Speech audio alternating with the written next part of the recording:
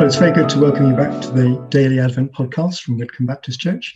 My name's Roger Henwood, and today we're reading from Isaiah 53, and I'm going to read for you verses 6 to verse 10.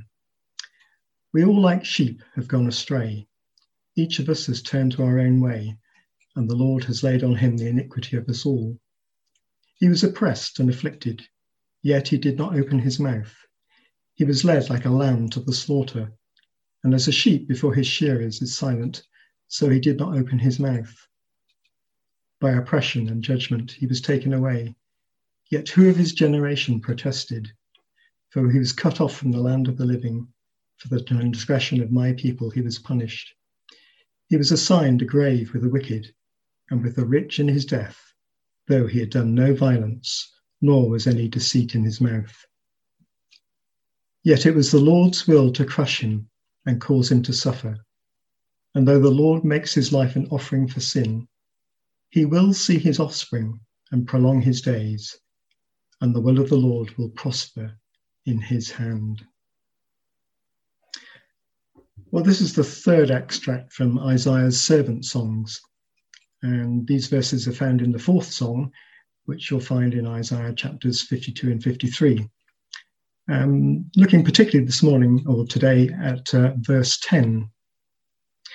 And you might be asking, this is an Advent series, so why are we looking at this passage in the Old Testament? Well, I think part of the purpose of this series of Advent devotions is to show that the coming of Jesus didn't just happen without any connection to the past history of the people of God, and that Jesus is the fulfillment of many promises in the Old Testament. In Acts chapter 8, when Philip meets the Ethiopian eunuch, who is on returning to his own country, having visited Jerusalem, the eunuch is reading from this very same passage in Isaiah 53.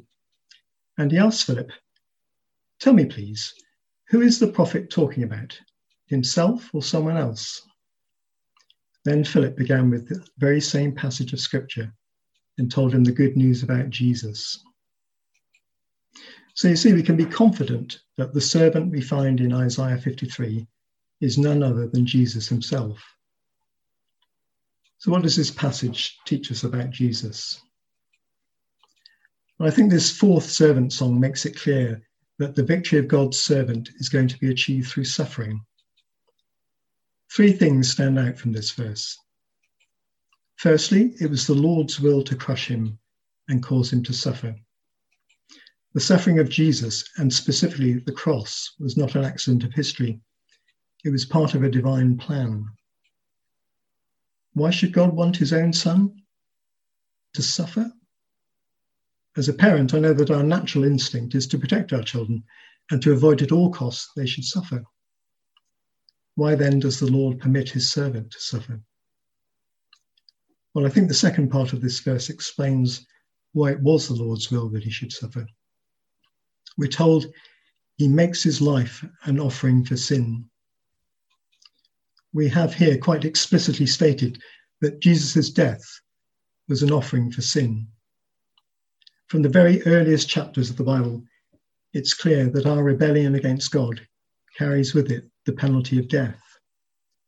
Romans 6 and verse 23 reminds us, the wages of sin is death. The gift of God is eternal life in Christ Jesus our Lord. Jesus tastes death for us so that we might not have to die. Jesus lays down his life as a guilt offering, and the servant's death provides perfect satisfaction for sin. Is that the end of the matter, or is there more? Well, there's so much more in this verse, but unlike most sacrificial victims, this is not the end. Jesus will enjoy seeing the fruit of his sacrifice. He will see his offspring and prolong his days. And there again, we have this emphasis that this is the will of God. The will of the Lord will prosper in his hand. Through his obedience to God, the suffering servant, none other than Jesus, the Son, will accomplish all that the Lord purposed in sending his Son to rescue sinful people like you and me. At the start of Isaiah 53, we read, "Who has believed our message? and to whom has the arm of the Lord been revealed? Well, the coming of Jesus revealed even more clearly what Isaiah sets out here, that the Lord has done this. But in sharp contrast to human wisdom, it is through the suffering servant that he brings reconciliation between a holy God and sinful men and women. Let's pray. Father, we confess that we all, like sheep, have gone astray. But we thank you that as we recall the coming of the Lord Jesus, we recognize that he is our sacrificial lamb who has laid down his life as an offering for sin. We thank you for your love, which did not withhold your Son. Help us to celebrate in this Advent season all that Jesus has done for us. Amen.